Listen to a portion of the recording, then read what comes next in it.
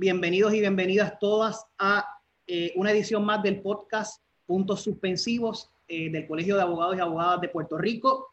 Este que les habla es Leonardo Cabán Rodríguez y en esta ocasión estaremos discutiendo a través de esta plataforma un tema que es muy importante y que nos surge. Contratación en el gobierno, un asunto de emergencia. Así que muchas gracias a todos ustedes que nos sintonizan hoy. Quiero agradecer en especial a todos esos jóvenes que he visto que se están conectando a través de la plataforma de Facebook.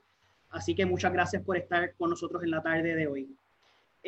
Reciban todos un saludo desde la distancia, de un saludo fraternal de parte del Colegio de Abogados y Abogadas de Puerto Rico y de su presidente, que también se encuentra en vivo, el licenciado Edgardo Román Espada, y en especial de todos los miembros que componen la Comisión de Abogados y Abogadas Jóvenes del Colegio de Abogados, y de su presidente, el licenciado Daniel Enrique Matos. Y por último y no menos importante, gracias a todo el equipo de trabajo de Sembrando Sentido, que también se unen en esta colaboración para analizar este tema, un tema que nos urge y que es pertinente tocar, y por eso estamos aquí en la tarde de hoy. Somos un grupo compuesto de 3 jóvenes interesados en aportar nuestro conocimiento y experiencia en el tema para lograr un cambio en los procesos de contratación gubernamental en nuestro país. Voy a introducirme primero antes de introducir a los compañeros. Como les dije anteriormente, mi nombre es Leonardo Cabán Rodríguez.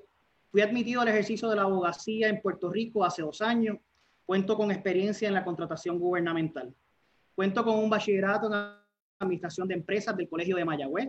Luego un Juris Doctor de la Interderecho y recientemente finalicé mi maestría en Derecho con énfasis en Government Procurement o contratación gubernamental de la American University Washington College of Law en Washington, D.C.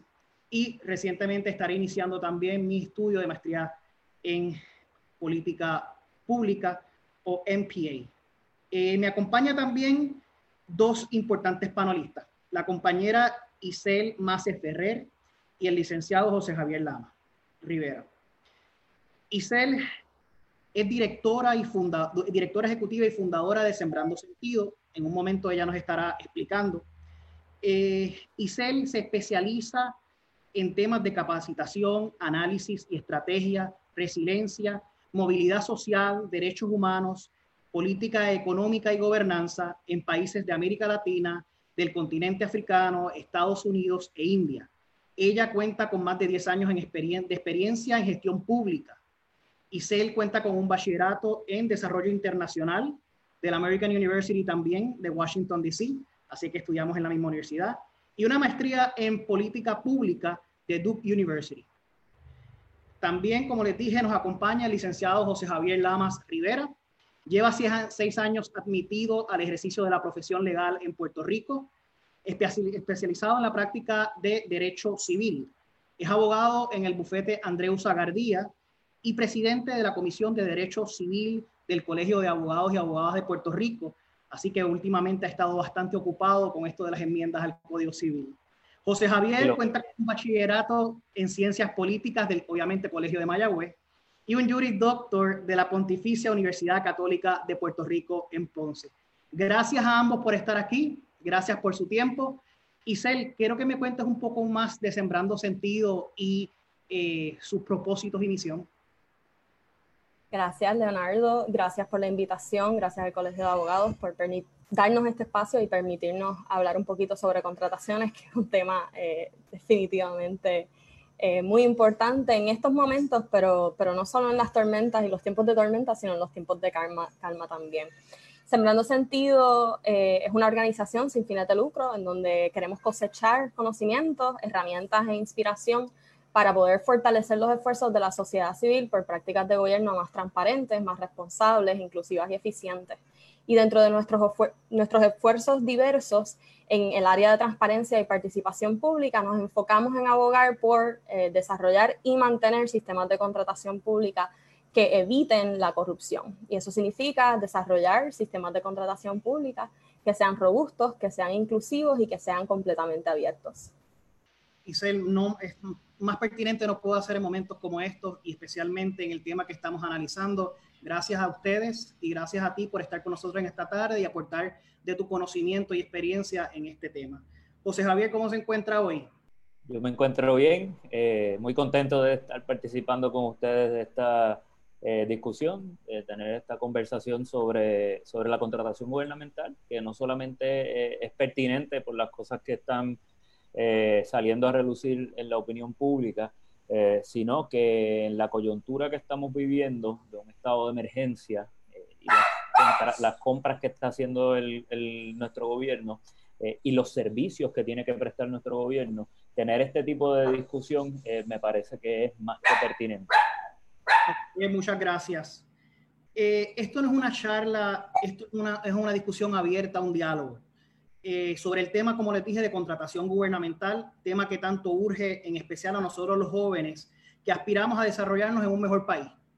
Estaremos hablando de cómo podemos ayudarnos en estos momentos que son sin precedentes y aportar a un mejor sistema de contratación gubernamental. Actualmente, como ustedes bien saben, los gobiernos se enfrentan a retos difíciles y tienen que tomar decisiones en un ritmo muy rápido, sin mucho tiempo para pensar, pero que no justifica la mala administración.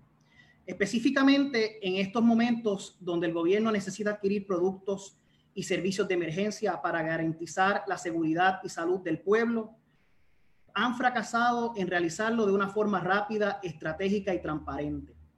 En Puerto Rico se ha reseñado, entre otros, lo siguiente: la carrera urge para conseguir respiradores, titular del 5 de abril. Gobierno cancela a millonaria compra de pruebas, titular del 6 de abril.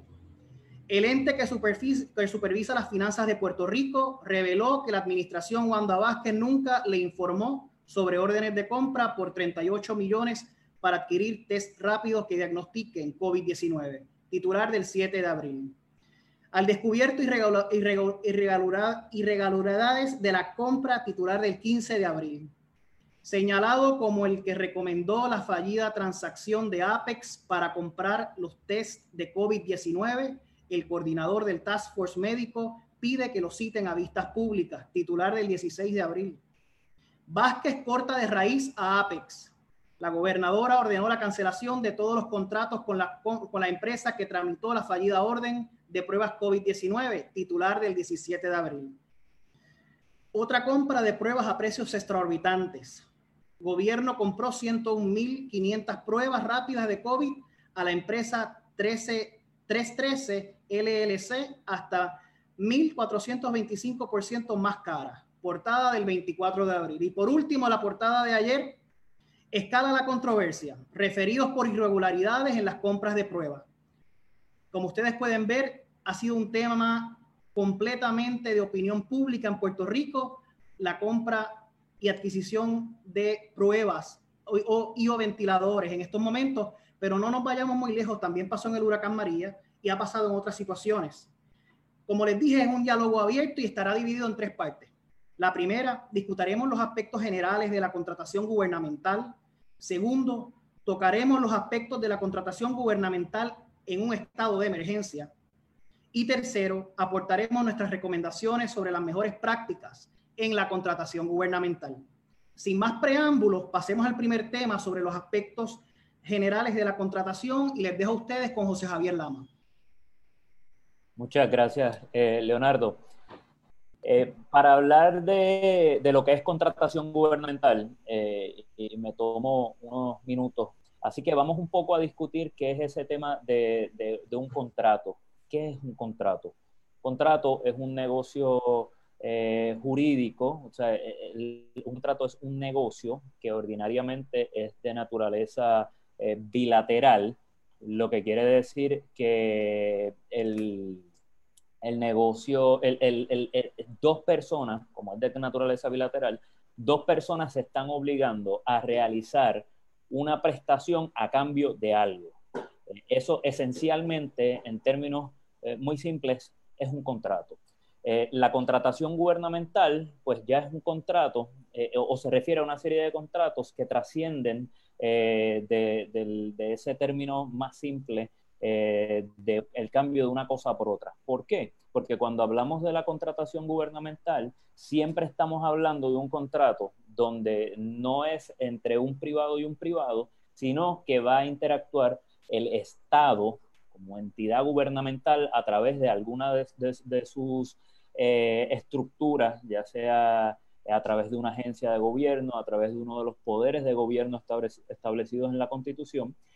Y típicamente, y es lo que vamos a ver siempre en el contexto de la contratación en Puerto Rico, estamos hablando de un contrato entre el Estado, el gobierno y una entidad privada. ¿Y a qué va eso? La raíz de la contratación gubernamental en Puerto Rico es de raíz constitucional. Lo que quiere decir es que para el gobierno poder contratar y poder entrar en negocios jurídicos para disponer de bienes públicos, tiene que hacerlo dentro de la autoridad que la Constitución le ha conferido a nuestras entidades de gobierno.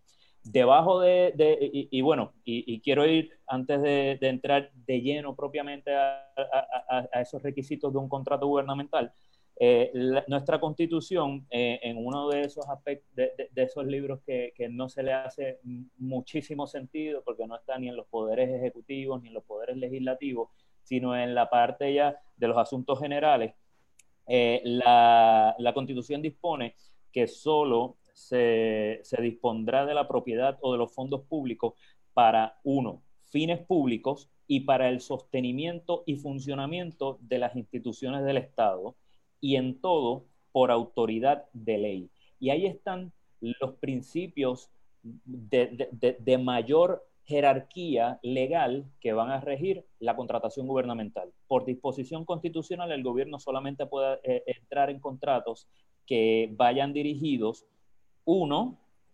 a lo que sean fines públicos, o sea que si no existe un fin público, el contrato está fuera del margen constitucional que permite nuestra Carta Magna. Segundo, para sostener el funcionamiento de alguna institución del Estado, y en cualquiera de las circunstancias, los contratos tienen que estar citando una autoridad de ley. O sea, que dentro de los poderes de gobierno, la Asamblea Legislativa o el Poder Ejecutivo de la rama ejecutiva tienen que citar una autoridad en ley que les permita entrar en ese tipo de contratos. De ahí me parece propio distinguir entre los elementos que aplican a un contrato general vis a vis un contrato de gobierno. La norma general, y está establecida en nuestro Código Civil, es que la contratación entre personas privadas puede ser, no tiene necesariamente requisitos de forma. El contrato puede ser oral, puede ser verbal. La importancia es que dos personas lo importante para que se establezca la existencia de un contrato es que dos personas se hayan querido obligar, hayan manifestado esa voluntad y hayan tenido consentimiento en cuanto a cómo se obligan a establecer la prestación de algo a cambio de recibir otra prestación. A medida que vamos entrando en contratos más especiales, nuestro ordenamiento jurídico va imponiendo requisitos de forma. Los requisitos de forma son ciertas normas que tiene que cumplir un contrato, ya sea o para que sea válido, o sea que hay contratos que si no cumplen con ciertos requisitos de forma, el contrato es nulo y no existe, o para que el contrato sea ejecutable. Hay contratos que si no cumplen con los requisitos de forma que dispone la ley, pues simplemente no se puede exigir esa obligación a la cual uno se prestó. Los contratos de gobierno se enmarcan de una u otra forma en estos contratos especiales. ¿Por qué? Porque los contratos gubernamentales están regidos, además de por las disposiciones generales del Código Civil y además de por las disposiciones que les leí de nuestra Constitución, los contratos gubernamentales también están regidos por reglamentos y leyes especiales que ha legislado nuestra Asamblea Legislativa, que establecen los requisitos de forma para la validez y exigibilidad de un contrato, que esencialmente, y cambia de agencia en agencia, pero esencialmente vamos a encontrar tres elementos de forma en todos estos contratos. Primero, el contrato gubernamental siempre va a tener que estar reducido a escrito, o sea, que no se permiten los contratos verbales de ordinario. Puede haber circunstancias donde, por ejemplo, un estado de emergencia podría meritar algún tipo de excepción para una contratación oral. Ha ocurrido en el pasado.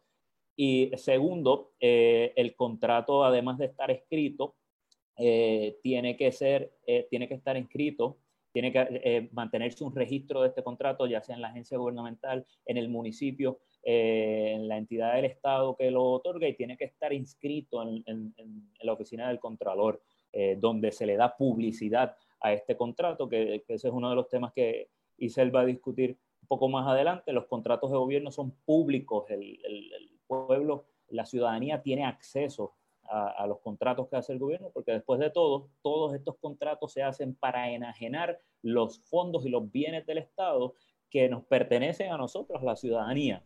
Así que finalmente los últimos elementos de esa contratación gubernamental van a ser, primero, que son prospectivos. Los contratos de gobierno no van a ser retroactivos, y eso es uno de sus requisitos. Y finalmente, que tiene que surgir de una disposición en ley que autoriza al Estado a hacer ese tipo de negocio jurídico. Que muy a grosso modo, explicado de esa forma, ese es el marco jurídico más amplio de lo que es un contrato gubernamental y cómo lo contratamos. Y creo que ahorita en la discusión podemos profundizar de las diferencias entre los contratos entre personas civiles y los contratos entre el Estado y personas privadas. Pero esto creo que nos da un marco para empezar la discusión de qué es lo que establece la regulación para los contratos gubernamentales. Gracias, José Javier. Isel, ¿nos puedes ahora aportar un poco sobre cuál es el proceso en la práctica de la contratación gubernamental? Bueno, es importante también recalcar, ¿no?, que en la conversación de hoy vamos a estar hablando tanto de los contratos per se, y por eso es tan importante comenzar con esa definición y esa aclaración, pero también vamos a hablar sobre los procesos de contratación pública. Y estos procesos de contratación pública son bien abarcadores, complejos, técnicos, es la realidad y hay que hablarlo de esa manera, pero porque sean técnicos no significa que no podemos entenderlos o que no tenemos las herramientas para poder entenderlo y por ende pues también monitorearlo. Así que la OCDE define los procesos de contrataciones bajo tres fases o etapas principales: la prelicitación, la licitación y la postlicitación, bastante fácil de entender, ¿no? Y de acuerdo con esas fases, pues en Puerto Rico se comienza ese proceso cuando se definen las necesidades de una entidad pública. La entidad pública empieza el año, por decirlo de alguna manera, define las necesidades y las prioridades de ejecución y de función de su entidad, define su presupuesto, y cuando define su presupuesto y sus necesidades, identifica qué tiene que contratar, qué funciones necesita contratar para ejecutar sus prioridades, para llevar a cabo y realizar esas prioridades. Y ya luego de entonces definir dentro de ese presupuesto y necesidades dónde es que se va a contratar y por qué, entonces se definen los requisitos para ese contrato y se seleccionan los procedimientos. Aquí es cuando la cosa empieza a cambiar bastante también, dependiendo de la ley, dependiendo de la regulación, y varía muchísimo por cuantía de contrato de proyecto que se va a contratar, servicio o producto. Varía muchísimo por la entidad pública, porque todos tienen reglamentos o se rigen por leyes diferentes, y varía también por tipo de contrato. Es decir, para darles un ejemplo, la ley de municipios autónomos establece que los contratos de construcción, cuando se pasan de $200,000, tienen que pasar por un proceso de subasta pública y tienen 10 días de mínimo como periodo para respuesta, que tiene por ley que ser el caso. No obstante, si hablamos de servicios profesionales, que valga recalcar, hay que recalcar que se llevan sobre 10% de nuestro presupuesto en contratos, los servicios profesionales no tienen que pasar por procesos competitivos. Así que ahí les damos un ejemplo de cómo esos procedimientos varían dependiendo de la reglamentación, ¿no?, que existe para esas entidades, que existe para ese tipo de contrato y que existe para ese tipo de cuantía. Ya luego de que se elige ese procedimiento, asumiendo que es un proceso abierto, se hace una invitación a licitación, o sea, se hace una invitación a que se presente una propuesta, y en esa invitación se presentan los detalles del producto o del servicio que necesita la entidad a contratar, ¿verdad? Los términos, los criterios, en teoría los criterios de evaluación tienen que ser parte de esa invitación de licitación, no siempre se ven. En teoría tienen que estar los términos y las condiciones y la calidad de esos servicios, detalles sobre esos servicios, sobre el tiempo de entrega, etcétera. Todos esos detalles deben ser parte de esa invitación. Y ya luego, cuando cierra ese periodo de licitación, entonces pasamos a la parte de evaluación, donde si es una subasta, tienes una junta, usualmente tienes una junta de subasta que va a estar utilizando la información que recibió a través de la licitación para evaluarla y determinar, de acuerdo con los criterios ya establecidos, al menos esa es la mejor práctica, digamos, o la práctica estándar, no diría que es la mejor, pero de acuerdo con los criterios establecidos previamente, se evalúan las diferentes propuestas que aparecieron, ¿no? De los diferentes postores interesados en ejecutar ese tipo de servicio o producto. Y ya entonces también se verifica al contratista, esto es bien importante, verificar al contratista, asegurarse que los precios, los tiempos son justos, y para eso hay muchas herramientas, algunas que se han creado ahora en medio de esta crisis, lo podemos hablar en un momento, precisamente para facilitar ese proceso, porque sí puede ser un poco tedioso, pero no deja de ser esencial para evitar falsificación y evitar monopolios, etc. Y ya luego, cuando terminas la evaluación, entonces decides cuál de esos postores tiene la mejor propuesta, y a esa compañía es que se supone, o a esa entidad es que se supone que se le dé el contrato, se le adjudique el contrato.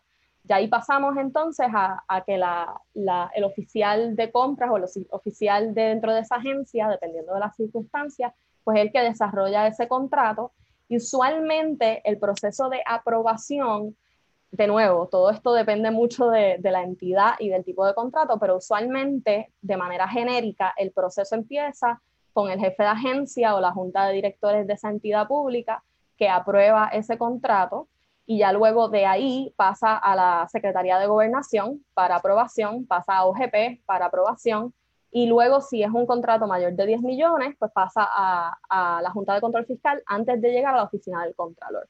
No es hasta que llega a la Oficina del Contralor que ese contrato debe ser vigente o debe comenzar su vigencia. Y muchas veces ocurre que en este proceso es largo y tendido y desincentiva a muchas compañías o contratistas de poder solicitar, porque hasta los permisos caducan muchas veces, porque pasan meses y meses y meses y continúa el contrato sentado en una oficina o en la otra oficina, etc. No obstante, estamos obviando la etapa anterior, que es tanto o más importante, en donde muchos de los contratos no pasan por procesos competitivos. Entonces, ¿qué realmente vamos a evaluar si no tenemos una comparativa, ¿no? Para poder aprobar ese contrato y asegurarnos que en efecto es el contrato con la mejor oferta. Ya luego de que se adjudica el contrato, entonces pasamos a la tercera etapa, que es la de poslicitación, y ahí es donde ya comienza a ejecutar el contrato, comienza su vigencia, comienza su función, se entregan facturas, se supone que se entregue evidencia, se supone que en buenas prácticas se hacen evaluaciones de desempeño sobre ese contrato, y se efectúa el pago. También se llevan a cabo auditorías dependiendo del contrato y dependiendo de la identificación de prioridades para los diferentes gremios que llevan a cabo ese tipo de auditoría. Y ya entonces, ahí estamos entonces en el final de ese ciclo de vida, y como ven, pues es un ciclo de vida bastante largo, bastante complejo, pero no por eso significa que no lo podemos entender, y es importante entender que cada una de esas etapas tiene oportunidades serias de abrirle las puertas a la corrupción, abrirle las puertas a la ineficiencia y abrirle las puertas al fraude si no se implementan los controles necesarios. Isel, muchas gracias por tu intervención, y mencionaste un aspecto muy importante que a los que nos sintonizan y desconocen. En Puerto Rico hay muchas agencias de gobierno, aunque somos un 100 por 35, cada agencia de gobierno tiene su libro propio de los procesos internos. En Puerto Rico, al día de hoy, todavía no existe un sistema uniforme que aplique a toda agencia por igual y que todos los que queremos estar pendientes de cómo nace, crece y se desarrolla ese contrato, podamos seguir, porque no existe una base para eso. Así que hay que ir internamente a cada agencia para saber cuál es el libro de juego que utilizan para la contratación gubernamental. Dicho eso, quiero pasar al próximo tema, y es aspectos de la contratación gubernamental, pero un estado de emergencia. Como está de moda últimamente que a socolor de una emergencia todo es posible y todo es válido, no es así, no es cierto. Y José Javier, quiero que nos expliques a todos los que nos sintonizan, ¿qué es eso de que todo el mundo decimos por ahí estado de emergencia, todo se vale porque estamos en estado de emergencia? Por favor.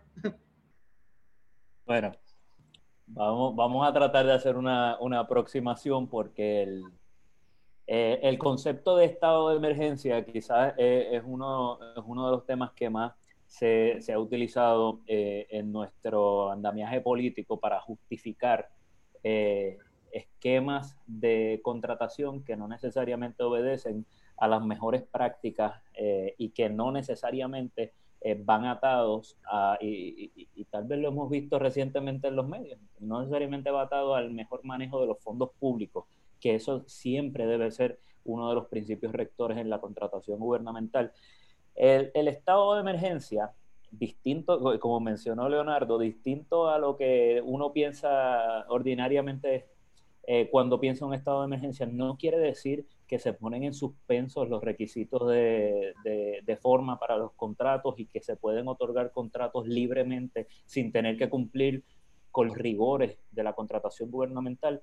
La declaración de emergencia realmente es una declaración de política pública que hace o la legislatura o algún funcionario de la rama ejecutiva actuando socolor de la autoridad que le da una ley o que le da la Constitución, y establece como un principio de política pública para atender una situación que es de emergencia o que se cataloga como de emergencia porque hay que atenderla con un grado de urgencia, que necesita que se le destine o recursos públicos o recursos gubernamentales en el sentido de funcionarios, o que se establezcan prioridades. En nuestro ordenamiento constitucional, quien principalmente tiene la autoridad para tomar medidas y establecer los parámetros sustantivos que van a regir en una emergencia es la legislatura, no es la rama ejecutiva. Así que ese es uno yo creo, de los esquemas que hay que romper de nuestro pensamiento tradicional cuando pensamos en un estado de emergencia. No se trata de que el gobernador o la gobernadora emita un boletín ejecutivo, una orden ejecutiva, un boletín administrativo donde va a decretar un estado de emergencia, sino que lo que típicamente sucede es que la legislatura ha adoptado una ley que establece cuando un jefe de agencia o cuando el gobernador o gobernadora puede emitir un estado de emergencia para hacer determinada cosa que no necesariamente es contratación gubernamental, no necesariamente es entrar en autorizar procedimientos de contratación distintos al procedimiento ordinario, pero van a permitir que se destinen recursos del Estado y que se establezcan prioridades gubernamentales para atender determinada situación. Y yo creo que parte de la confusión que típicamente tenemos con el concepto de estado de emergencia y con el concepto de la contratación en estados de emergencia tiene que ver con dos cosas. Primeramente, que en Puerto Rico nosotros venimos arrastrando hace muchos años la práctica de que todos nuestros gobernadores y gobernadoras han decretado estados de emergencia para distintas cosas. Estamos viviendo uno hoy día que ciertamente se da en el contexto de una pandemia, que yo creo que nadie duda que estamos en una situación que amerita que el gobierno tome pasos urgentes para tratar de atinarla, pero en el pasado, digamos, en este mismo cuatrenio hemos visto declaraciones de emergencias por terremotos, por huracanes, la administración pasada decretó también estados de emergencia. Hace 2 cuatrenios decretamos una emergencia por el estado financiero económico. Aquí se han decretado estados de emergencia por la situación en la que se encuentra nuestra infraestructura energética, por ejemplo. Y cada decreto de estado de emergencia conlleva, y este es lo que planteo como el segundo problema, que no solamente se declara la emergencia para establecer prioridades de cómo atender un problema importante de política pública que requiere atención urgente, sino que siempre o casi siempre estas declaraciones de emergencia vienen acompañadas de un segundo boletín administrativo, una orden ejecutiva que establece una flexibilización de los procesos para la adquisición de determinado servicio o de determinado producto que va ligado a esa finalidad que motivó el estado de emergencia. Ahora mismo una orden ejecutiva que está vigente en el contexto del COVID-19 para la adquisición para que los municipios, para que las agencias puedan adquirir pruebas, para que puedan adquirir material necesario para combatir la pandemia, para que se puedan contratar servicios médicos. Claro, sí mantienen ciertos requisitos. Lo que habría que evaluar, y este es el contexto en el que siempre se van a dar estas declaraciones de emergencia, ¿cuál es la facultad en ley que permite que ese funcionario de la rama ejecutiva pueda declarar el estado de emergencia? Por ejemplo, hay instancias en que la ley permite que un jefe de agencia declare un estado de emergencia y altere los procesos de reglamentación de la agencia, y que se permita la aprobación de reglamentos en estado de emergencia sin necesariamente cumplir con todo el proceso ordinario para la adopción de un reglamento. En este caso, en el caso del COVID-19, la orden ejecutiva se está amparando en los poderes que le da la Ley 20 del 2017, que es la ley que crea el aparato de seguridad pública o la Agencia de Seguridad Pública del Estado Libre Asociado, de nuestro gobierno. Y esa ley tiene una disposición que le permite a la gobernadora hacer una declaración de emergencia y alterar o modificar los reglamentos que están bajo esa sombrilla de esa entidad gubernamental. Y es dentro de ese marco que la gobernadora puede establecer modificaciones o alteraciones al curso ordinario de cómo se llevan a cabo la contratación. Eso no quiere decir que se puede dar al traste con todos los principios de la contratación gubernamental. La contratación gubernamental, aunque se dé en un estado de emergencia, tiene que estar amparada en esos principios constitucionales que discutimos al principio. Tiene que ir dirigida a un fin público o al sostenimiento de la operación gubernamental, y tiene que existir ese accountability, esa transparencia, esos procesos que rigen el desembolso de fondos públicos, pero de manera que se pueda tener esa accountability, un registro de qué se hizo, por qué se hizo y cómo fue en beneficio de nuestra sociedad. Así que en el término teórico, de eso es lo que estamos hablando cuando hablamos de un estado de emergencia y de cómo se permite la contratación gubernamental dentro de una emergencia. Y típicamente, y lo vamos a ver así en casi todas las órdenes ejecutivas que establecen los estados de emergencia, tiene una fecha cierta en cuánto va a durar. Y cuando termina ese estado de emergencia, los contratos o los negocios que se hayan materializado dentro de la emergencia tienen que cumplir con los requisitos de forma que establecen las leyes y los reglamentos de las agencias bajo los cuales típicamente se hacen estas transacciones. José, muchas gracias por recordarnos y recordarle a los que nos escuchan que los derechos constitucionales ni la Constitución se apaga cuando se declara un estado de emergencia. porque parece ser que se olvida ese principio básico que debe regir en estos procesos. Antes de pasar con Isel, quería discutir algo, y es el marco legal que opera cuando se declara una emergencia, como bien José Javier adelantó. Como ustedes todos conocen, el 13 de marzo, el presidente de los Estados Unidos declaró la emergencia nacional en respuesta a la pandemia COVID-19. Una vez ocurre eso, y ese poder está enmarcado dentro de Stanford Act o la ley Stanford, y como resultado de esa declaración entra en vigor unas disposiciones que flexibilizan la contratación gubernamental. No es que las apagan ni dejan de operar, sino se flexibiliza. Y esas disposiciones están recogidas en el artículo 18.202 del Federal Code of Regulation, titulado Defense of Recovery from Certain Events.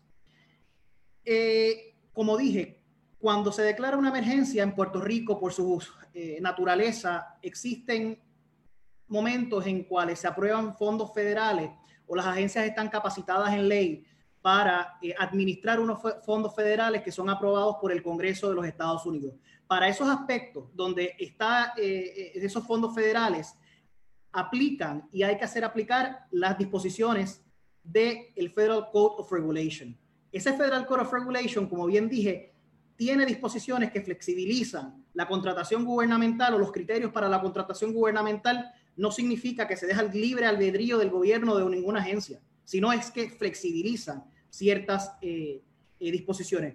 Por ejemplo, el artículo 18.0202 del FAR dispone que el tope para estas microcompras o pequeñas compras se eleva de $10,000 a $2,000. Y para compras dentro de los Estados Unidos y para compras fuera de los Estados Unidos, el tope de estas pequeñas compras se eleva a $30,000.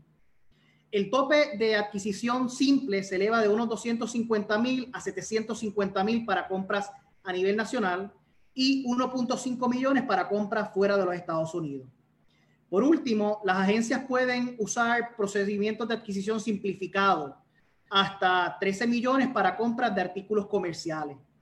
Actualmente, como ustedes bien conocen, se está dando un gran volumen de microcompras para respuesta a la pandemia, lo que es el uso de mascarilla, de antibacterial, de otros aspectos que pueden garantizar la seguridad y la salud de las personas. Las microcompras están exentas casi en su totalidad de leyes de adquisiciones o requisitos adicionales que puedan estar en otras disposiciones de ley. No obstante, el marco legal a la hora de contratar una vez declarada la emergencia es el artículo 18.202 de la FAR. En cuanto a Puerto Rico, en disposiciones estatales, ustedes bien conocen que es de aplicabilidad la ley 18 de 1975 y la ley 127 del 2004, que fue enmendada a su vez por la 237 de ese mismo año. Entonces, es bien importante saber que esa ley establece requisitos de contratación, tanto de servicios profesionales, consultivos, de compra, a instrumentalidades y municipios del gobierno de Puerto Rico, en la que se enumera que todo contrato, como bien dijo Isel anteriormente, otorgado entre una entidad gubernamental y un contratista, debe pasar por un proceso de notificación a la Oficina del Contralor de Puerto Rico, y que toda entidad gubernamental velará que al otorgar un contrato se cumplan con las leyes especiales y reglamentación que apliquen según el tipo de servicio que se contrata. Por ende, las compras de pruebas COVID-19 de exorbitante precio de 38 millones, las compras, el intento de compra de ventiladores adicionales, se tiene que cumplir con esta reglamentación y con este marco legal. Incluso de Jesús González versus Autoridad de Carreteras, de este caso fue resuelto por el Tribunal Supremo en el 99, se dijo, y también se reiteró en las María Reference Laboratory Court versus municipio de San Juan, a los efectos de que el fiel cumplimiento con requisitos formales en la contratación, en este caso fue contratación municipal, aplicarán aun cuando exista un estado de emergencia real debidamente proclamado por el alcalde o por el gobernador de Puerto Rico, para evitar que los estados de emergencia, bien sean reales o ficticios, sean mal utilizados por funcionarios municipales o terceras personas. Por ende, como bien dijo José, a socolor de una emergencia o de declarada una emergencia, no quedan desprovistas de reglamentos o de requisitos la contratación gubernamental. También existe la carta circular de la ASG o Administración de Servicios Generales. La carta circular, si la desean buscar allá en sus casas, es la número 2020-03 de 27 de agosto del 2019, titulada Procedimientos Especiales de Compra en Situaciones de Emergencia o Desastres. El propósito de esta carta, y que es de aplicabilidad a prácticamente a las agencias del Ejecutivo y las ramas y todo lo que tiene que ver con el Ejecutivo, que son, en este caso, podríamos utilizar de ejemplo Departamento de Salud de Puerto Rico, dice que las compras autorizadas bajo este procedimiento se utilizará un formulario titulado ASG-566 en original con todas las firmas, y esto sirve como orden de compra, conduce recibo de entrega y factura del suplidor si está bien y está debidamente complementada. Las personas en el centro de mando deberán documentar y justificar la compra requiriendo toda la información al comprador, y esa misma carta circular, al final van a encontrar un contrato para la adquisición de bienes y servicios en situaciones de emergencia o desastres declarados por el gobernador o, en este caso, la gobernadora. Y prácticamente es un encasillado que usted llena y dice dentro de su cláusula más importante que el suplidor se compromete en caso de que surja una situación de emergencia o desastre en toda la isla o en algún pueblo o región así declarado por el gobernador, a suplir al gobierno luego de recibir la orden de compra bajo el procedimiento especial del Plan de Emergencia Nacional, los productos, equipos y materiales incluidos en el anejo 1 de este contrato a los precios ofrecidos o a los establecidos por DACO al momento de emergencias, al que sea el menor precio. Como ven, existe un proceso que, a mi entender, es hueco, le falta uñas y garras y le falta los principios básicos de transparencia. Dicho todo esto, como ustedes ven, hay disposiciones federales y estatales. Lo importante en la contratación gubernamental en estado de emergencia es que los principios básicos de competencia, transparencia, integridad y equidad no quedan relegados a un segundo plano por el mero hecho de estar en un estado de emergencia. Siguen aplicando, aún estando en un estado de emergencia, que tiene que haber competencia efectiva en la contratación gubernamental.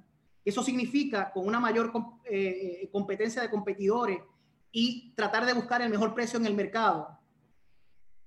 Aplica nuevamente transparencia, que lo que busca es acabar con el favoritismo, el soborno y la mera apariencia de conducta impropia. Así que eso es bien importante, la mera apariencia de conducta impropia. También integridad, en que busca describir las reglas de conducta y el comportamiento ético que tienen que tener el personal gubernamental a cargo del proceso. Tanto estos principios aplican del lado del contratista como del lado del gobierno, de ambos lados del contrato. Y por último, la transparencia, que es tan importante y que ha habido tanta intención en otros gobiernos y en otros países de ser transparente en momentos de emergencia y contratación, que reafirma un sistema de contratación gubernamental que emplee procedimientos mediante los cuales los proponentes y contratistas se aseguren de que los negocios se realicen de forma imparcial y de manera abierta. Ahora paso con ustedes a Isel para que nos dé un poco de su reacción sobre este tema. Gracias. Bueno, yo creo que ustedes han hecho una gran presentación sobre ese marco legal y quizás algunas personas se preguntan por qué es tan importante, por qué es tan relevante tener un marco legal sólido, un marco regulatorio sólido y un marco institucional sólido también, ¿no? Porque tiene que pasar de la ley, tiene que ser implementado de la manera correcta. Y la respuesta es que en tiempos de emergencia el riesgo para la corrupción aumenta muchísimo. y para la ineficiencia aumenta muchísimo. Y obviamente tanto la corrupción como el fraude como la ineficiencia limitan las posibilidades de optimizar los recursos en momentos donde todos los necesitamos más que nunca de manera urgente, ¿no? Por eso es una emergencia. Y cuando estamos en momentos de emergencia, esos espacios se amplifican, primero porque tenemos un alto flujo de fondos, ¿verdad? De repente están llegando billones de dólares para responder una respuesta y para ser utilizados en un periodo bastante corto de tiempo, ¿no? En el caso de COVID, a nivel global se están viendo asignaciones presupuestarias sin precedente ninguno, precisamente por la severidad de esta emergencia. Los procesos y los controles pasan mucho que en estos momentos de emergencia sí se flexibilizan, y cuando decimos flexibilizar parece que se traduce a se eximen, ¿verdad? De repente los controles pasan no a segundo plano, a tercer, cuarto, quinto, séptimo plano, y de repente las contrataciones no se sabe ni qué está pasando, ni cómo se está llevando a cabo, ni qué procesos se tienen que llevar a cabo, porque de repente tienes también una gama de regulaciones, tanto las que ya existían, las que ya estaban establecidas, como las que se generan y se desarrollan en ese momento para responder a la emergencia, y crea muchísima confusión en el oficial público, además de oportunidades también para poder pasar desapercibido. La presión, el agotamiento y la distracción. Hay que ser realistas también. Los oficiales públicos que están en este campo están bregando con una tensión extraordinaria, con un agotamiento increíble, con distracciones todo el tiempo, y todo eso también se presta para cometer errores, sobre todo cuando no están los controles que deberían estar en su sitio, ¿no? En su lugar. Y todo esto lo sabe el pillo. El pillo está bien consciente de que este es su momento para guisar más de lo usual. Así que si nosotros no ponemos controles, no va a pasar, no va a pasar nada que sea que haya un aumento en la corrupción. Y por eso, si ustedes observan, el gobierno federal siempre aumenta sus investigaciones de federales, ¿no?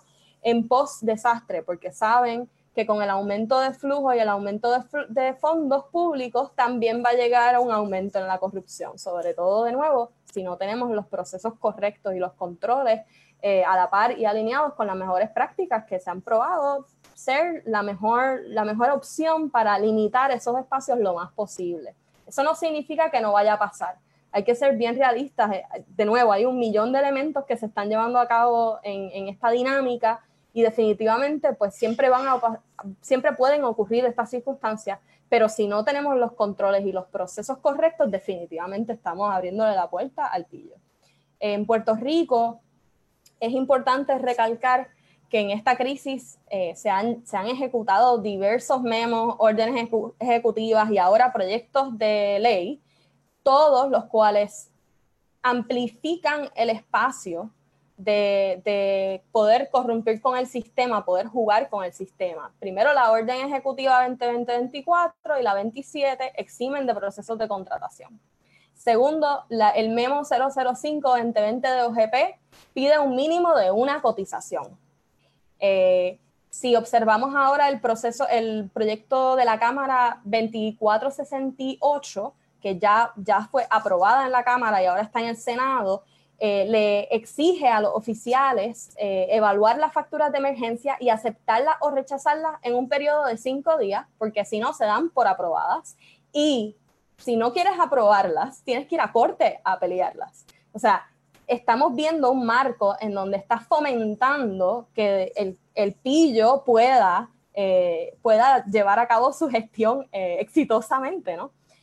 Ahora también, hace varios días, radicaron el proyecto 2502, 2503 y 2504, argumentando que fueron a raíz y se informaron de todos estos procesos de vistas públicas que muchos de nosotros hemos tenido la oportunidad de ver en las últimas semanas, ¿no? Con el tema de los Rapid Kits y el contrato de los 38 millones.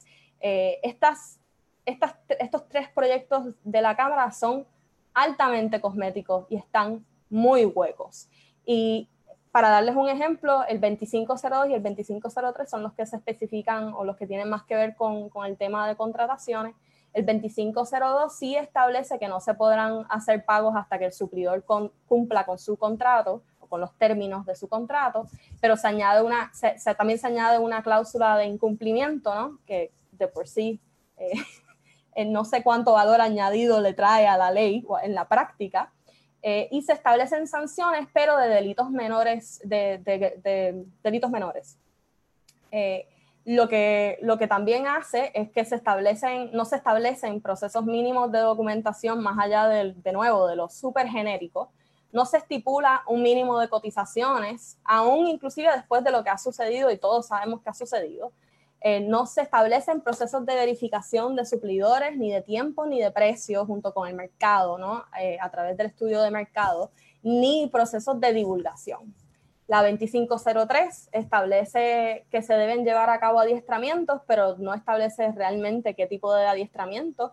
En un momento dice que son para los oficiales de compra y en otra parte del proyecto de ley establece que son para servidores públicos. Así que realmente no hay mucha claridad respecto a de qué estamos hablando, cómo se va a llevar a cabo y para quién se va a beneficiar de ese proyecto de ley.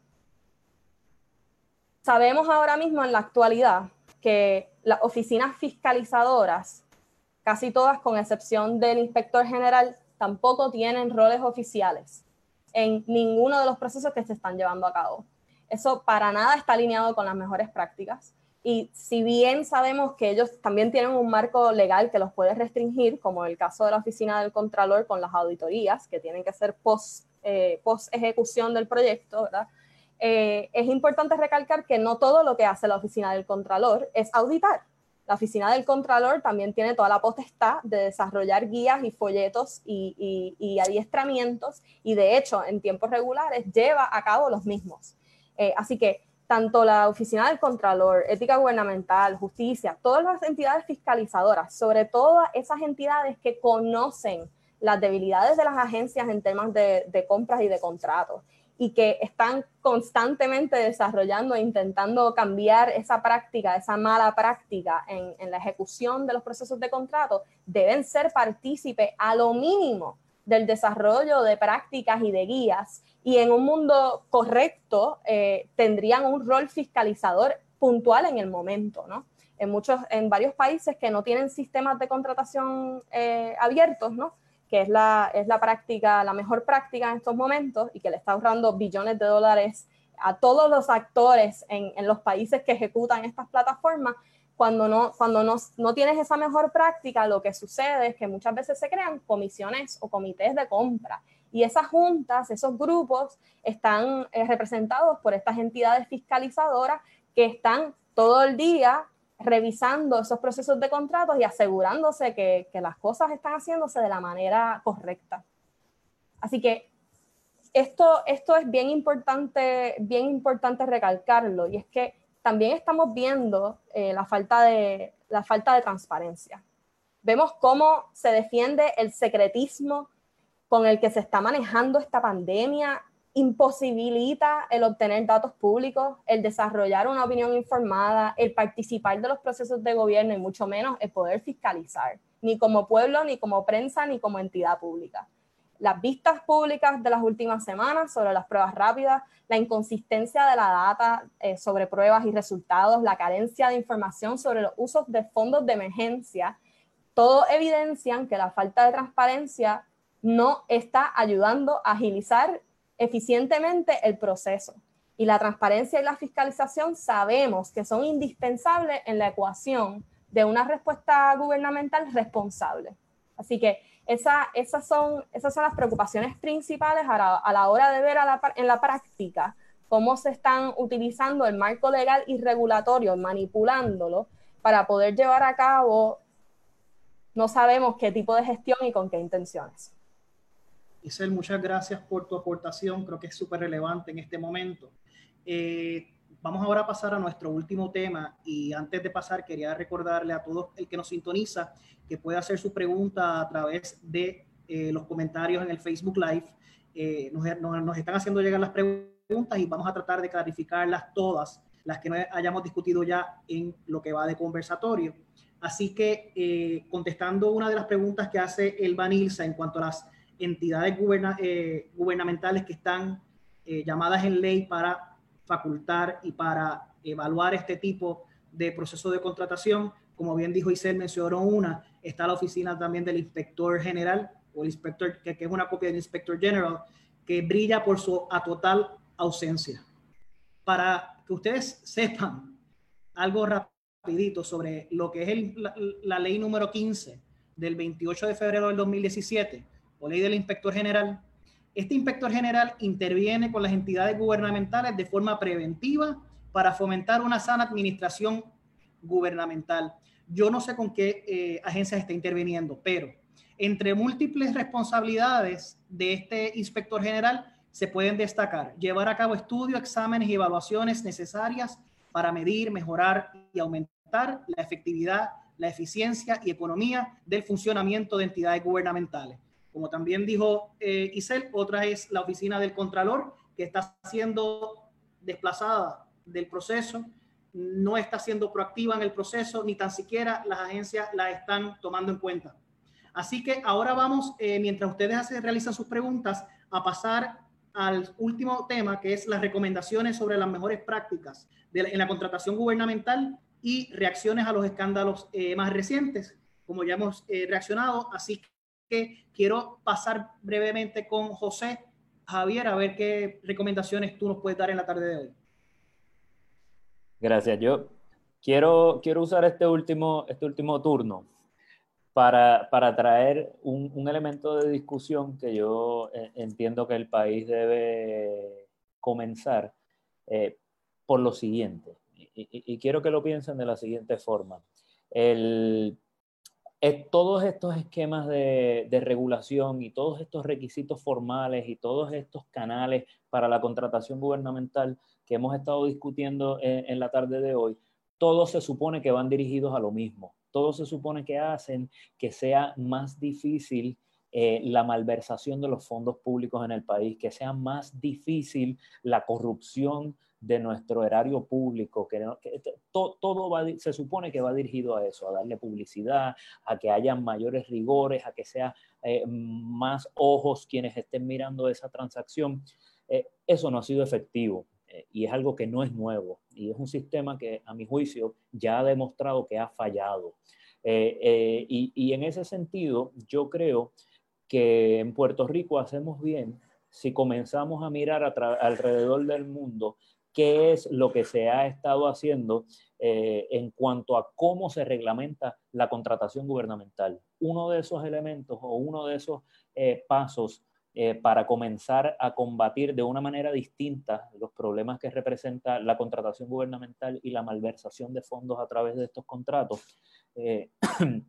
tiene que ver o se empieza a materializar cuando nuestro Estado de Derecho comience a mirar la contratación gubernamental como un asunto público y no como un asunto privado. ¿Y a qué me refiero con esto? Además de la ley o reglamento especial que establecen los requisitos de forma mínimos que tiene que tener un contrato, en esencia, a los contratos gubernamentales en Puerto Rico le aplican las disposiciones de nuestro Código Civil. Y nuestro Código Civil no está inspirado en principios de derecho público. Por el contrario, está inspirado en principios de derecho privado. Está inspirado en contratos que ordinariamente son entre personas privadas y que los intereses que busca regular ese tipo de andamiaje legal va dirigido al ánimo de lucro que ordinariamente tienen los contratos entre personas privadas. Los contratos entre el Estado y el gobierno no pueden estar reglamentados bajo ese mismo andamiaje. Por eso, y lo lanzo como una idea para que comience una discusión en este país, y no es una idea mía y no es una idea nueva tampoco. Los contratos gubernamentales no deben estar regulados en el Código Civil de Puerto Rico. Los principios generales de la contratación en Puerto Rico entre personas privadas no deben aplicarle supletoriamente de esa forma a la contratación gubernamental. ¿Por qué? Porque la interpretación del contrato, la que establece el Código Civil, no necesariamente se adapta al interés que tiene el gobierno a la hora de contratar. Los principios de esa contratación, esa autonomía de la voluntad del contratante, que presupone que las partes contratan libremente y en igualdad de condiciones, no puede existir en la contratación entre el Estado y una persona privada, porque los intereses del Estado, por definición, siempre van a ir por encima de los intereses de una persona privada. Así que en términos de un marco legal que regule la contratación gubernamental, yo creo que hacemos bien en empezar a mirar otros países que ya se han apartado de ese tipo de esquema para regularlo. Y en ese sentido, mis principales recomendaciones en cuanto a la contratación gubernamental irían a un esquema que regule, por ejemplo, el proceso de negociación de un contrato. La negociación de un contrato gubernamental no puede ser igual que la negociación de un contrato privado, en términos de que exista un código de interpretación, un proceso de exégesis o hermenéutica de interpretación gubernamental que sea distinto a la interpretación de contratos privados. Y finalmente, y me parece que esto es quizá el mal principal que lleva a la malversación de fondos o a la mala utilización de fondos públicos a través de la contratación gubernamental. Yo no creo que nosotros podamos seguir y podamos hacerlo hacia un fin público, con un sistema de contratación que premia al profesional de la contratación gubernamental. Esa figura de ese intermediario que siempre lo vemos, que es una persona que tiene vínculos con los partidos de gobierno, personas que han sido donantes en el pasado, personas... Discúlpeme, que envíen mensajes de texto, que la contratación, que la negociación de la contratación gubernamental se dé a través de mensajes de texto o de mensajes de WhatsApp, que nuestra reglamentación realmente no establece unos principios éticos que vayan en contra de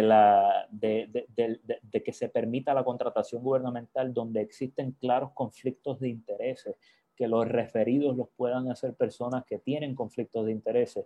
Eso es lo que verdaderamente, por lo menos a mi juicio, provoca el despilfarro de fondos públicos a través de la contratación gubernamental.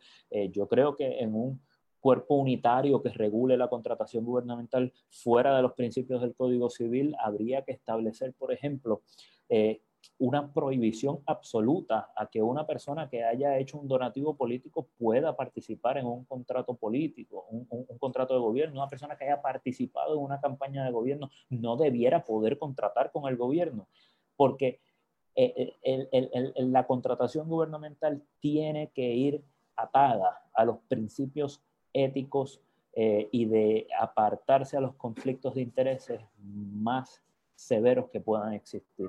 Y quien no esté les presento a mis perritos consultores también.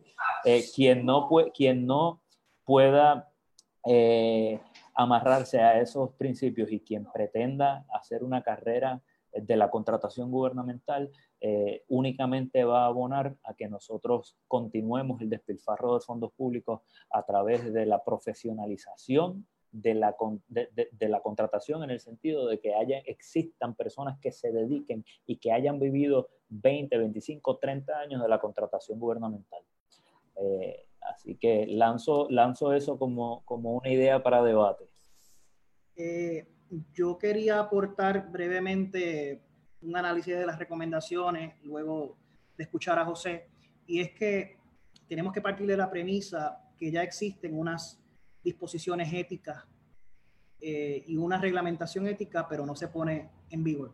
Uno, hay que empezar por ponerle dientes y garra a ese asunto. Dos, Puerto Rico tiene que mirar al mundo y a los otros países y ver qué se está haciendo y qué se ha hecho, que ha sido fructífero y que ha sido error.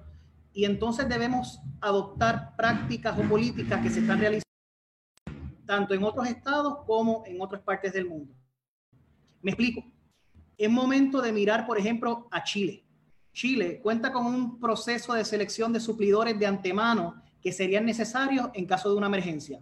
Por ende, llega la emergencia, no hay que tener vagones de suministros o almacenes de suministros que van a expirar, sino que hacemos un proceso de selección previo y que cuando se declara una emergencia entra en vigor.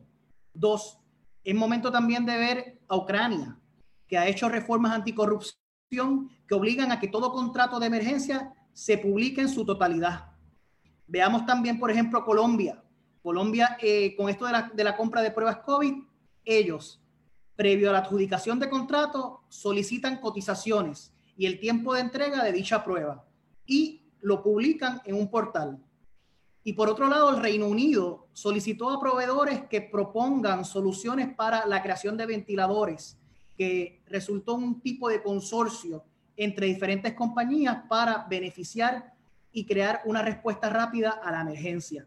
Esos son algunos de los múltiples ejemplos que pueden ver para mejorar la contratación gubernamental. Pero, como ustedes han visto, detrás de todas estas recomendaciones o ejemplos que se han realizado en otras partes del mundo, prevalece algo. Es abrir la contratación gubernamental a la participación de ciudadanos y ciudadanas. Si no se abre la participación, si no se hacen contratos públicos, si no se le da publicidad desde su inicio hasta el final de ese contrato, nosotros no tenemos hoy las herramientas para poder fiscalizar, para poder aportar y para poder emitir juicio. Por ejemplo, si ustedes llevan siguiendo las vistas públicas de la Comisión de Salud de la Cámara de Representantes, al día de hoy no se sabe quién emitió la compra porque pasó a la oficina de fulano, sutano, mengano, para después regresar a Cabezas, para después llegar a la Fortaleza, para después volver a Salud. Yo todavía no entiendo ni la hora que es allí, pero estamos con un proceso de contratación abierto en el que nosotros tengamos un portal único donde el contrato lo podamos observar, podamos observar quiénes están solicitando, quiénes emitieron propuestas, en qué consiste eso, obviamente luego de reglamentar todo el proceso de subasta y las interioridades del proceso de competencia, pero que estemos a la luz, que sea un proceso a la luz de todos y todos los puertorriqueños y puertorriqueñas para saber qué está pasando. Y esto no es nuevo, hay programas de open source donde no significa una inversión gubernamental significativa para comprar plataformas o crear plataformas para reinventar la rueda. No se trata de reinventar la rueda, se trata de crear publicidad de todas las gestiones gubernamentales en momentos normales como en momentos de emergencia. Eso garantiza transparencia, minimiza la corrupción, pero, y cierro con esto, para eso hay que tener en el gobierno voluntad y compromiso. Si no existe voluntad y no compromiso, no vamos para ningún lado. Dicho eso, paso con Isel antes de pasar con las preguntas. Bueno, creo que dijeron realmente casi todo lo más esencial cuando pensamos en las soluciones, en las recomendaciones. Yo creo que yo lo dividiría un poco en largo plazo versus emergencia o el corto plazo, digamos, corto mediano, porque no sabemos cuándo esta crisis termine.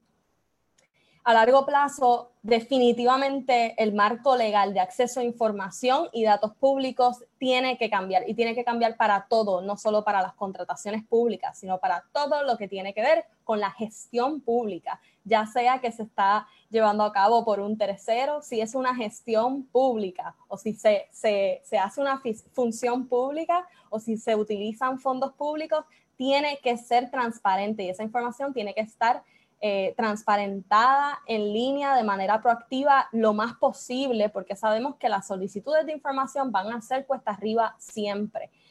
Así que esto es lo primero, y para hablar un poquito sobre esto un segundo, es importante también mencionar que esta semana nosotros, junto a la red de transparencia, lanzamos finalmente el estudio de RTI Rating que llevamos varios meses trabajando, junto a Toby Mendel, el director ejecutivo del Center for Law and Democracy, precisamente para buscar esa metodología global aceptada por todos los gremios internacionales como el Banco Mundial y la UNESCO, y que ellos mismos dijeran están en la puntuación del grupo más débil, al lado de Marruecos, al lado de China, al lado de Níger, que son países que no se consideran muy democráticos, que digamos, ni abiertos, y tienen leyes de hace más de 10 años. O sea que la transparencia aquí no se trata solo de contratos, se trata de todo. Ahora mismo están obstaculizando el acceso a la información en todos los aspectos, en todo tipo de información, y eso no es aceptable, y menos en una democracia.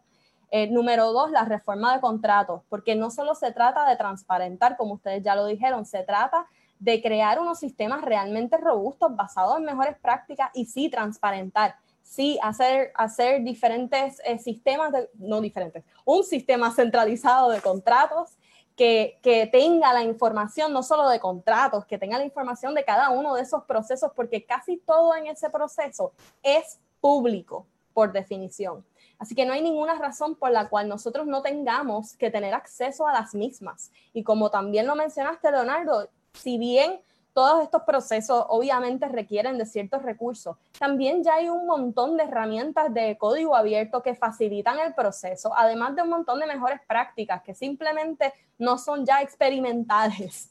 Así que definitivamente la cantidad de recursos que se necesitan para ejecutar este tipo de esfuerzo versus el beneficio y el valor que va a ser adquirido no se comparan.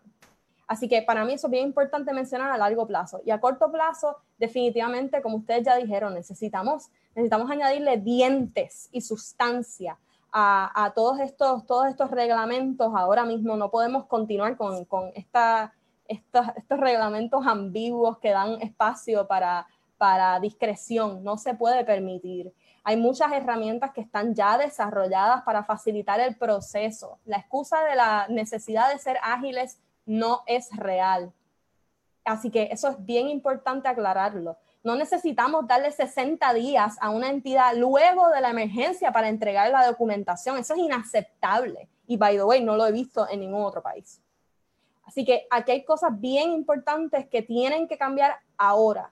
Si vamos a transparentar la información, podemos centralizarla. La mejor forma de poder responder de una manera rápida y proactiva, es decir, poder predecir lo que vamos a necesitar, es centralizando las finanzas de esta emergencia con los contratos de esta emergencia. Así que, ¿por qué no lo estamos haciendo?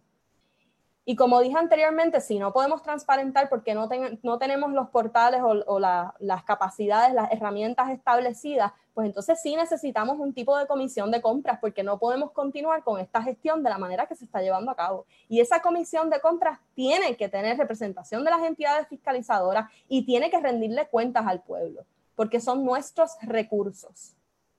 Así que esas son nuestras recomendaciones a corto plazo, ahora, hoy por hoy, pero definitivamente sin dejar claro que a largo plazo no podemos perder de vista que esto tiene que cambiar a largo plazo, porque esta no va a ser la última crisis que pasemos y porque estamos perdiendo dinero en un proceso en medio de una crisis económica y unas carencias que todos sufrimos día a día en Puerto Rico. Así que esos son el resumen de mis recomendaciones y nada, pasamos ahora para las preguntas, supongo. Y se le ha mencionado muy bien un resumen, pero les invito a que vayan y visiten la página de Sembrando Sentido para que conozcan más a fondo las propuestas que ellos tienen. Así que la discusión no termina hoy, pues si no continúa. Y antes de pasar a las preguntas, un dato para mí bien relevante en esta discusión es que si se trata para María y tanto para esta pandemia fue la seguridad y la salud del pueblo. Si se trata de eso, el pueblo y el país no merece menos que saber en qué se está invirtiendo, qué se está contratando y qué se está buscando a través de la contratación gubernamental para lograr eso, la seguridad y la salud del pueblo. Pasamos con la primera pregunta que nos dice, es de parte de Santos de León. ¿Qué opina de la falta de procesos competitivos para servicios profesionales?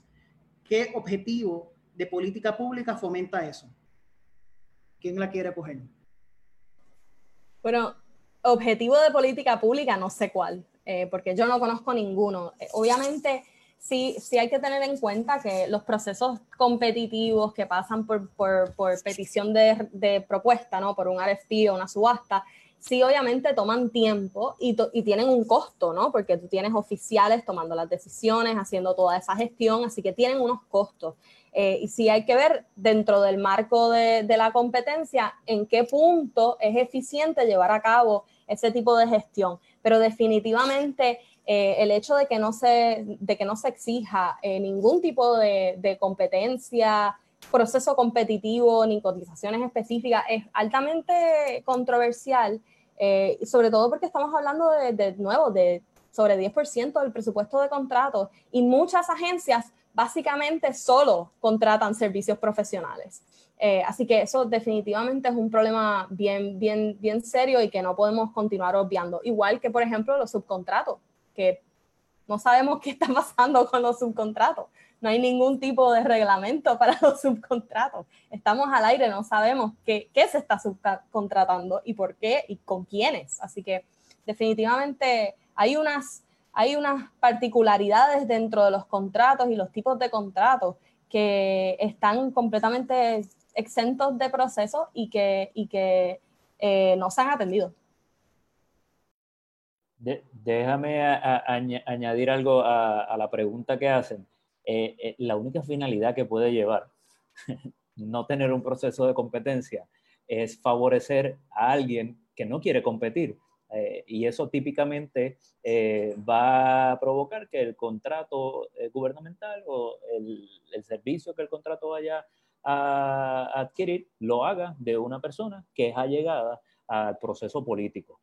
Y la reforma a la contratación gubernamental debe tener como eje principal alejar el inversionismo político de la contratación gubernamental, porque el inversionismo político, cuando se ata a la contratación gubernamental, no tiene otro nombre que no sea, bueno, digamos, malversación de fondos o algún tipo de corrupción. Nos pregunta el compañero Alejandro Soriano, ¿coincidirían conmigo en transmitir públicamente los procesos de subasta? Isel. Ok, definitivamente casi todos los procesos, de hecho hay una lista que la podemos compartir después de Open Contracting Partnership, que son los duros en contrataciones, son uno de los duros en contrataciones. Ellos tienen un documento donde van parte por parte en el proceso de contratación para decirte, esto es embuste, esto es público, esto es público, esto es público, esto es público. Y lo único que quizás no es público en cierto momento son las propuestas cuando se entregan y todavía no ha cerrado ese proceso de propuesta, ¿no? Ese periodo en donde se recibe. Todo lo demás es público. Todo lo demás debe ser público. Y esa es la mejor práctica, así que definitivo. José, ¿quieres añadir algo o seguimos con...? Perfecto. En cuanto a la última pregunta, es de la compañera Elba Nilsa. ¿Qué organismos velan para que el fraude y la corrupción no se desate y se desbloqueen? Vamos a repasarlo brevemente porque ya lo habíamos discutido para todos los que nos sintonizan. Bueno, el inspector general tiene unas tareas preventivas en tiempo real. La oficina del Contralor audita luego de los contratos, de que se ejecutan los contratos. No obstante, sí tiene guías y sí crea folletos, sí lleva a cabo adiestramientos, entre otras cosas, para intentar fortalecer la capacitación y las herramientas de los oficiales de compra, entre otros, para que lleven a cabo esos controles, ¿no? Ejecuten de acuerdo con los controles. Así que yo diría que esas dos agencias son probablemente las enfocadas en prevención. Definitivamente es un área que no se está tocando muy fuertemente y que hay que velar, porque ahora mismo, pues, como te dije, la oficina del Contralor quizás es quien más entiende todos estos procesos, pero tiene muy poco rol antes de finalizar la ejecución del contrato. Perfecto, muchas gracias, Isel. Yo me pregunto a yo mismo, porque si están viendo unas personas que están trabajando, que son oficiales de compra o que son oficiales de contratación, si tienen duda con esto, vamos a ir a las fuentes. O sea, Open Government Partnership, por ejemplo, tiene un website relleno de información súper valiosa. O sea, si usted está en una posición de contratación, vamos a educarnos un poco más, vamos a ir a buscar, a investigar previo al proceso. Así que sería útil para todos nosotros. José, ¿algún último comentario antes de cerrar? Para cerrar, yo la invitación que hago es que obviamente hacen falta en Puerto Rico una reforma de los procesos de contratación gubernamental no son reformas cosméticas, tienen que ser reformas profundas que alteren sustancialmente lo que tenemos hoy día, porque nuestro esquema actual no ha evitado la malversación de fondos y ha en muchos casos provocado ese escape de los dineros del pueblo a intereses que no son de un fin público. Lo que yo creo que hay que estar vigilante, y es la exhortación que hay que hacer, que los procesos de reforma en la contratación gubernamental no pueden ser partidistas. Tenemos que escapar ya esa noción de que solamente podemos legislar dentro de líneas partidistas y que no tenemos que entrar en procesos plurales donde participen no solamente la oposición, sino los distintos sectores del país para establecer y ayudar a comprender mejor cuáles son los mecanismos que benefician precisamente el fin público que constitucionalmente están obligados los funcionarios de gobierno a perseguir con la contratación gubernamental. Así que mi exhortación es a que seamos vigilantes y que exijamos quienes participamos de los procesos de la sociedad civil, que todos estos procesos de enmienda se den dentro de un marco plural de participación ciudadana. José, muchas gracias. Que para terminar, a nombre del Colegio de Abogados y Abogadas, queremos agradecer a Isel y a Sembrando Sentidos por estar con nosotros en esta tarde y aportar su conocimiento y experiencia en este tema. Ha sido una discusión importante, pertinente y sobre todo práctica para estos tiempos que vivimos. Así que los que tengan duda o quieran más información al respecto, vayan a las páginas de Sembrando Sentido. Ahí tiene la información de contacto de Isel. Es fácil de contactar. Incluso nosotros estamos disponibles, tanto José Javier y este servidor, a través de las páginas del colegio o en las plataformas de Twitter. Estamos disponibles. Leo Caban Rodríguez, José Javier, yo creo que está como José Javier Lamas, ¿verdad?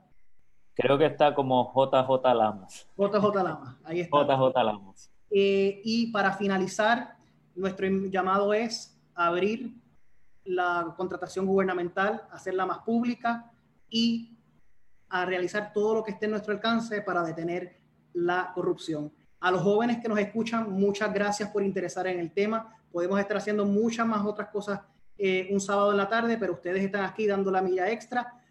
No pierdan fe en que podemos crear un mejor país. Esa es la misión y eso es lo que nosotros debemos aportar. Por último y no menos importante, queremos felicitar a todas las madres que nos sintonizan y a sus madres hagan en extensivo la felicitación de parte del colegio. Esperamos que pasen mañana un día bastante hermoso con su familia a la distancia, pero que puedan entonces tener ustedes un gran día de madre. Por último, a nombre del Colegio de Abogados y Abogadas de Puerto Rico y de la Comisión de Abogados y Abogadas Jóvenes, muchas gracias. Esperamos que estén disfrutando de buena salud y sigan a este podcast puntos suspensivos a través de todas las plataformas de podcast, que si le interesó este tema, le van a interesar todos los temas que se van a discutir. Así que busquen en la plataforma de su preferencia puntos suspensivos o síganos en las páginas de Facebook y esperamos tener próximamente una conversación con ustedes y sigan bien. Manténganse saludables.